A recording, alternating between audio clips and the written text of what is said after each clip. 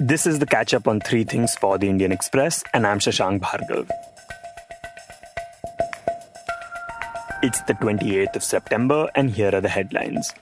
India reported 82,000 fresh cases of COVID-19 in the last 24 hours, and 1,000 deaths in the same period.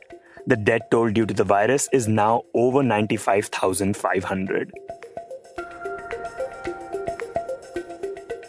The centre informed the Supreme Court that a decision is likely in 2 to 3 days over charging of interest by banks on installments which were deferred during the moratorium period this year. The Supreme Court asked the centre to put its decision on record and circulate the affidavit to the parties in a batch of pleas challenging interest on deferred installments. The central government said that the matter has received very serious consideration and the decision-making process is at an advanced stage. The Reserve Bank of India has approved the appointment of a 3-member committee of directors to run the daily affairs of the debt-ridden Lakshmi Vilas Bank after shareholders ousted 7 directors of the board. The bank in a statement said that this committee will exercise the discretionary powers of MD and CEO. The shareholders of the Lakshmi Vilas Bank ousted 7 directors, including its MD and CEO and auditors, at the annual general meeting. Madhya Pradesh Chief Minister Shivraj Singh Chauhan said a senior state IPS officer has been relieved of duties after a video that caught him assaulting his wife went viral on social media.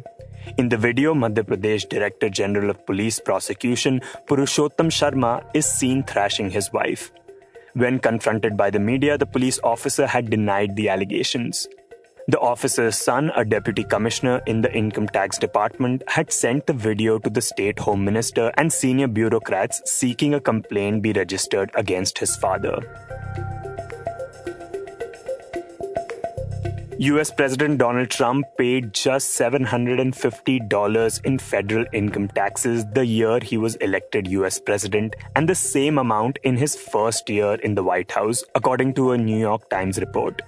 The report that cited tax returns data extending over 20 years also revealed that Trump or his companies paid $1.45 lakh in taxes in India in 2017. Trump, who refused to disclose his tax returns before the previous presidential election or subsequently, didn't pay taxes for 10 years, citing losses. The US president was quick to dismiss the report as totally fake news. This was the catch-up on 3 things by the Indian Express.